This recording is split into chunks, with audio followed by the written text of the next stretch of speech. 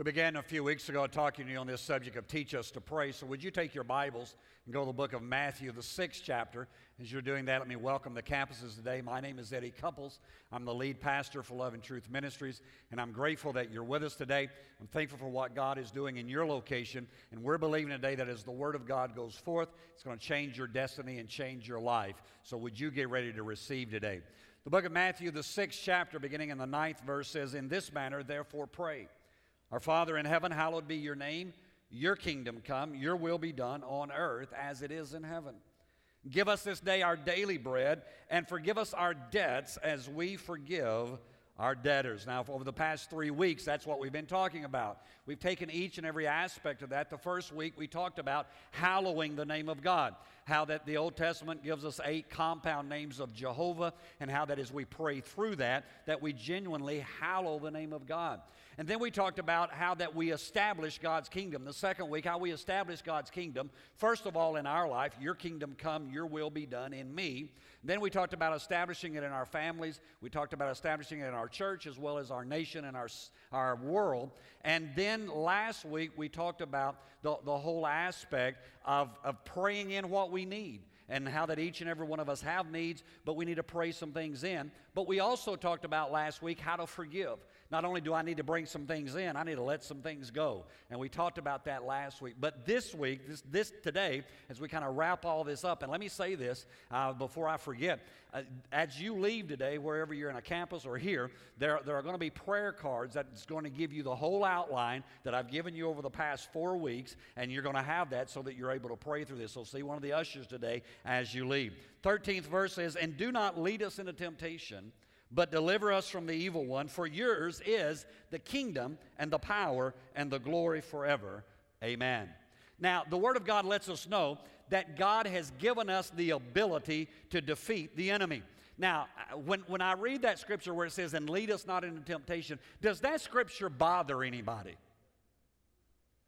Nobody. 2 people. Maybe at the campuses, maybe it bothers you. That scripture bothers me. Here's why that scripture bothers me. Because the book of James says that the Lord is not tempted, neither does he give any temptation to any of us. And yet, here Jesus said, when you pray, lead us not into what? Temptation. I'm going, okay, wait a minute, how does this balance out? And so for years I struggled with that passage until I began to read some guys who understand Greek a whole lot better than I do. And what they're telling us in that is that here's what Jesus is saying really. In our lives, we have a natural tendency to go into temptation. Right? Nobody has to hold up a sign and say, "Temptation here." Right? Nobody has to, you just naturally lead yourself into temptation. And so what this scripture is saying is that in that sense, pray, "Lord, don't let us be led into temptation. Don't let us go into temptation in our lives." And so, you know what? You can pray that, "Lord, don't let me be led into temptation," and that's wonderful. But I believe that there's a little bit more to that during this time of the prayer. Now remember that this is kind of in a paragraph form. It's a teaching that Jesus is doing, and each one of those we've been extrapolating some things out of. And so in this, as we look at this, when we go into prayer, here's what you need to understand. When you get to this part of the prayer, there's more to it than just saying, "Lord, I don't want to be tempted." The book of Ephesians, the 6th chapter, just write this down if you're taking note. Ephesians 6, verse 11 through 18. I won't read it for the sake of time today. But it's where the Apostle Paul, sitting in a Roman jail cell, begins to talk to us, and he says, "Put on the whole armor of God." Right? And he begins to go through your loins girded about with truth, the breastplate of righteousness, your feet shod with the preparation of the gospel of peace. And he goes through this whole thing. And as I begin to look at that, I begin to see, you know what? In our lives, when we come to this part of the prayer, we really ought to be putting on the whole armor of God. Now understand, the Apostle Paul is in a jail cell for the gospel's sake, not because he'd robbed the local bank. All right? And so he is sitting there, And as he looks out the jail, he sees a Roman soldier who has the whole garb on him. He's ready to go to battle. He's ready. And so Paul, looking at that, begins to reference different parts of our lives that we need to put some things on. And so first of all, he says, put on the whole armor of God. And then he says, have your loins girt about the truth. In other words, the inward part of us. Psalms 51:6 says this. It says, behold, you desire truth, where? In the inward parts. And in the hidden part, you will make me to know wisdom. Now, let me help everybody. Inside of us, we don't have truth. You say, I don't believe that. I'm a man of God. I'm a woman of faith. I understand. Here's what the Bible says. The Word of God says that the heart is deceitfully wicked. Who can know it but God? The Apostle Paul said it this way. He said, in me, that is in my flesh, dwelleth no good thing. Now, I know when we come to church, we don't want to admit this. I got it together. No. Listen, I have found, and I've been a pastor now for over 32 years. I've been saved, it feels like all my life. And here's what I know, is I know that inside of me sometimes some stuff comes out that I didn't know was there. I mean, have you ever gotten bumped and something spilled out? You know what I mean. Somebody did something to you, somebody cheated you, somebody messed you over at work, and all of a sudden, those words you thought were gone forever. Right? And so as we pray, we need to say, Lord, I need truth in my life. I need to live from a perspective of truth. Why? Because the world's perspective is not truth. So we need to come back to the Word of God and say, God, today in my life, on the inward part of my life, let truth come out of me. And then he goes on and he says, put on the breastplate of righteousness. Now, again, the more I live for God, the less, this is going to mess with some of you, the less righteous I feel. You say, well, don't you understand that you are the righteousness of God in Christ Jesus? I understand that. But how many of you, let me do this illustration. How many of you know if you're in your house and it's real dim and you walk by the mirror and you kind of look at it and you go, I'm okay. But then you flip the light on. And there's a big old stain right here and your hair looks like, and I mean you go, man, I gotta fix this stuff, right? It's the same way in my relationship with God. It's not that I'm not accepted by God, but here's what I found, is that the more I draw closer to the Lord, the more I come into His presence, it's like the light gets turned up brighter and brighter and brighter, and all of a sudden, areas that I had not seen before, I'm seeing unrighteousness in, and I'm going, you know what? I'm a Christian, I'm a pastor, I'm a believer, but I've got some stuff. And don't come asking me what my stuff is. You don't ask, I won't ask. All right? But as the light shines brighter. And so that's why that I think that we need to pray that. You remember in the 23rd Psalm, remember what David said? He talking about the Lord. He said, He restores my soul and He leads me in the paths of righteousness. Isn't it interesting that he talks about restoring his soul and the paths of righteousness together? I think that we need to pray that. Lord, I know in me, in fact, I know that the Scripture says that my righteousness is as filthy rags in your sight. But here's what I know. I know that today I can wear the breastplate of righteousness, that everywhere I go, I can be righteous because of you. Not what I've done, but because of what you've done. And then he goes on and says, have your feet shod with the preparation of the gospel of peace.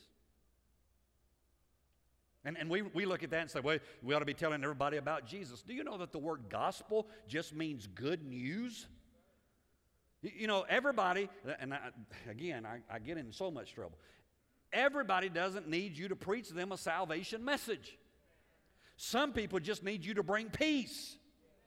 Some places we go just need to experience a little peace. And the Word of God, wouldn't it be great if the church of the Lord Jesus Christ was able in every situation, in every place that we go, that we took peace with us. That just by walking in, that peace would come into the place. The Bible says it this way about our feet. Psalm 18:33 says, He makes my feet like the feet of a deer, and He sets me on high places. Wouldn't it be great if God would just lift us up and set us in high places, and the peace of God would just rule in the midst of every situation? See, here's what I found out about peace. Peace does not mean the absence of conflict. Some of you say, no. Peace, let me give you a picture and I'll move quickly. Peace is Jesus asleep in the back of the boat when the waves are crashing everywhere and the disciples are freaking out. And Jesus has peace. See, that's what peace is. And that's what the Lord tells us. Pray for peace. Pray in your life. Then it says that you need to take the shield of faith. And you know what I found out about faith is faith cometh by hearing, and hearing by the Word of God. We all know that. Proverbs 30 verse 5 says, every word of God is pure, and He is a shield to those who put their trust in Him. You and I can have the Lord as our shield and the faith of God, the Word of God. Listen, there are moments in your life where you don't have much faith. Am I the only one? I mean, there are moments I wake up and I go, I don't want to do this anymore.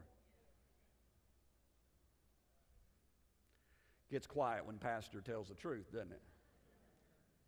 I mean, don't raise your hand, but have you ever been there? Have you ever been, I don't want to do what? I don't want to get up. I don't want to go to work. I don't want to go to church. Now, I'm really in trouble when I don't want to go to work or church because it's both the same place. I don't want to work on this marriage. I don't want to work on this family. Now, we can be plastic or we can be real. And yet in those moments, what I need is, I don't need to make another negative statement about my life. I need to begin to proclaim there the Word of God, which is pure, which is holy, which builds up my faith as I begin to say, today, I know I may not feel like everything's wonderful, but I declare today by the Word of God, this is going to be the day that the Lord has made, and I will rejoice in this day.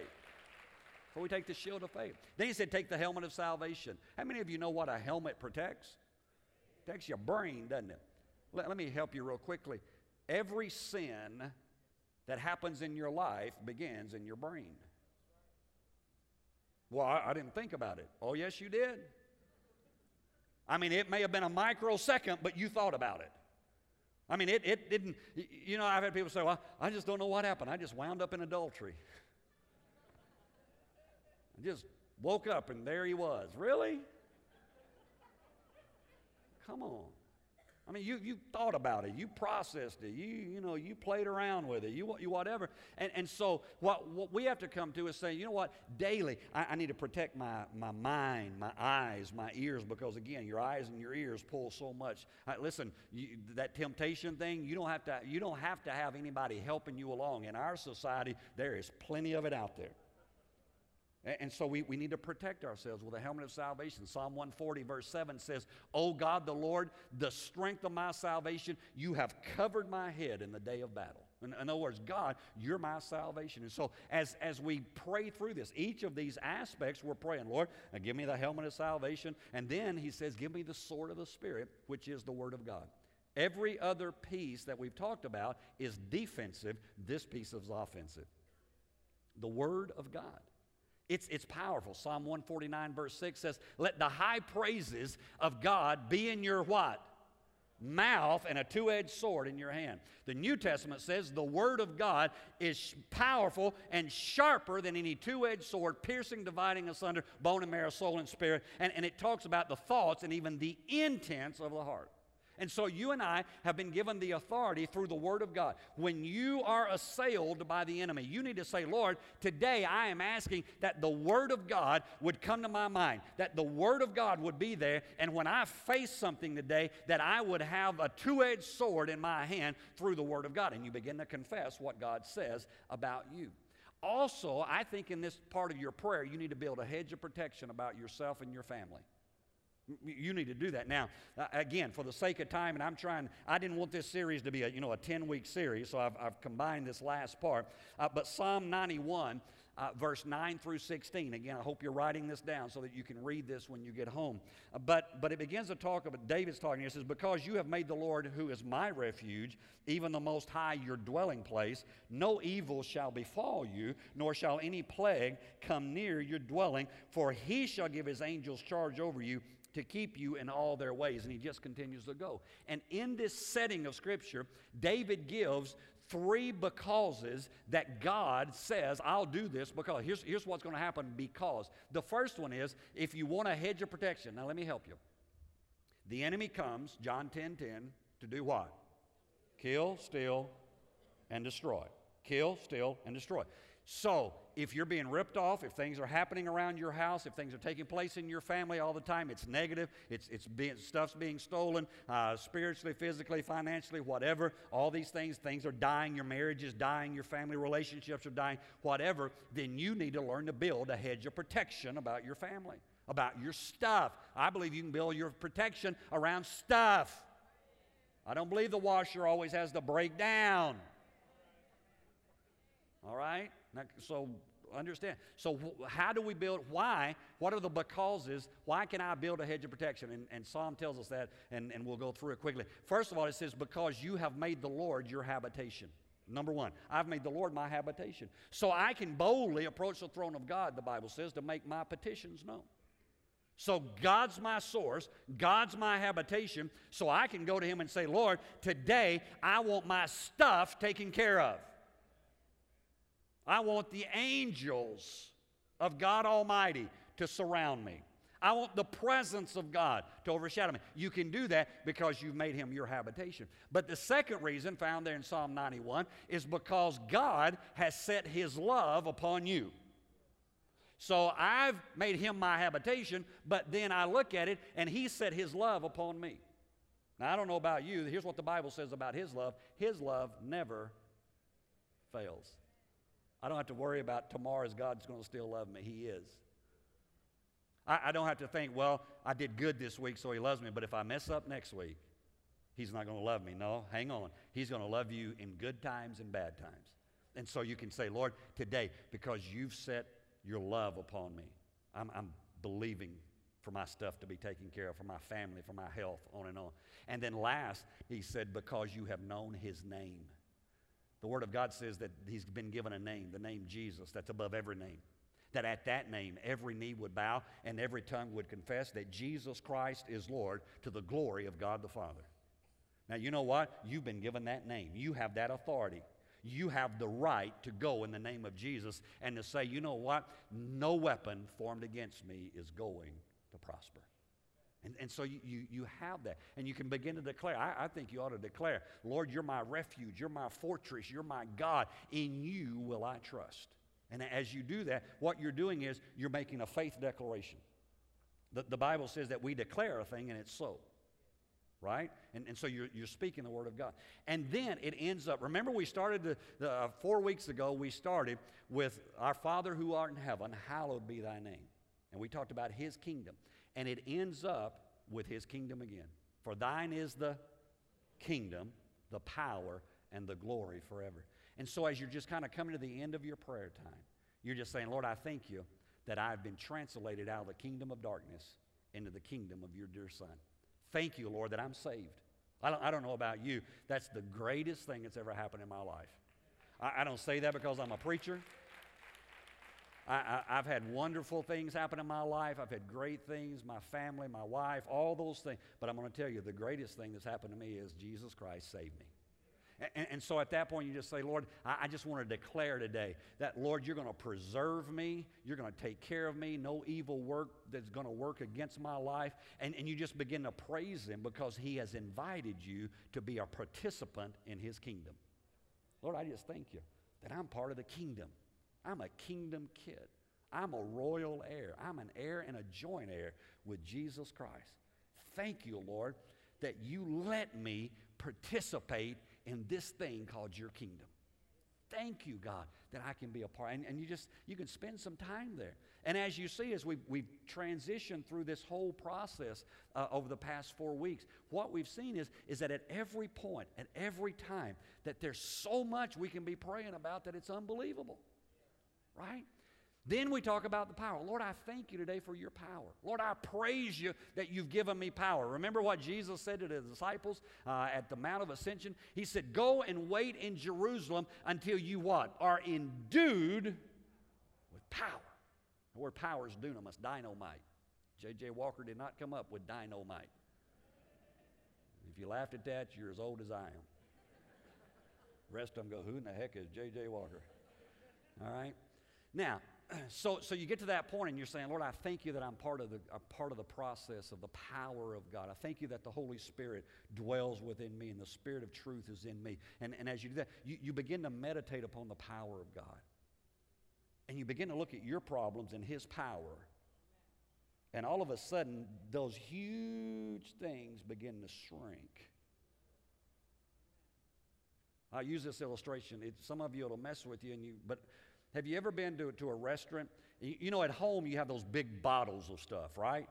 I mean, you got syrup, and it's in this huge container. You got ketchup, it's in this big thing. But have you ever gone to a restaurant and they give you a little bitty bottle? Right? Now, my brain goes places. I'm sorry, it does. I hold those, and I think I'm a giant.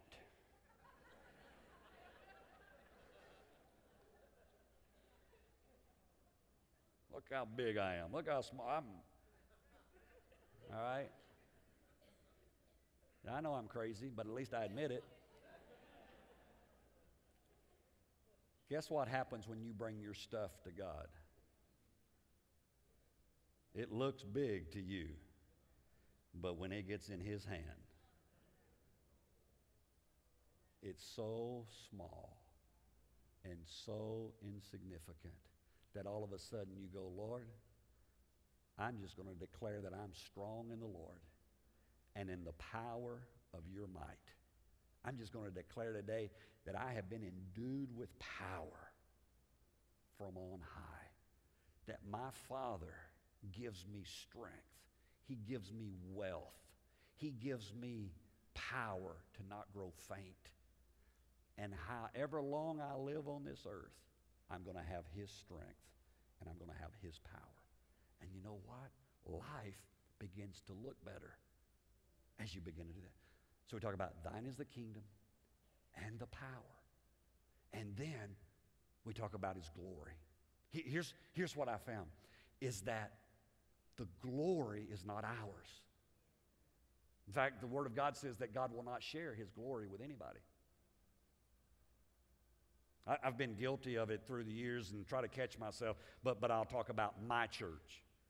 It's not my church, it's His church, right? I mean, I know what I'm saying, but it's not mine. I'm a shepherd, I'm the pastor, but it's His church. A few years ago, I was in a setting with T.D. Jakes talking to pastors, and as only T.D. Jakes can do, he said, he didn't go listen, but he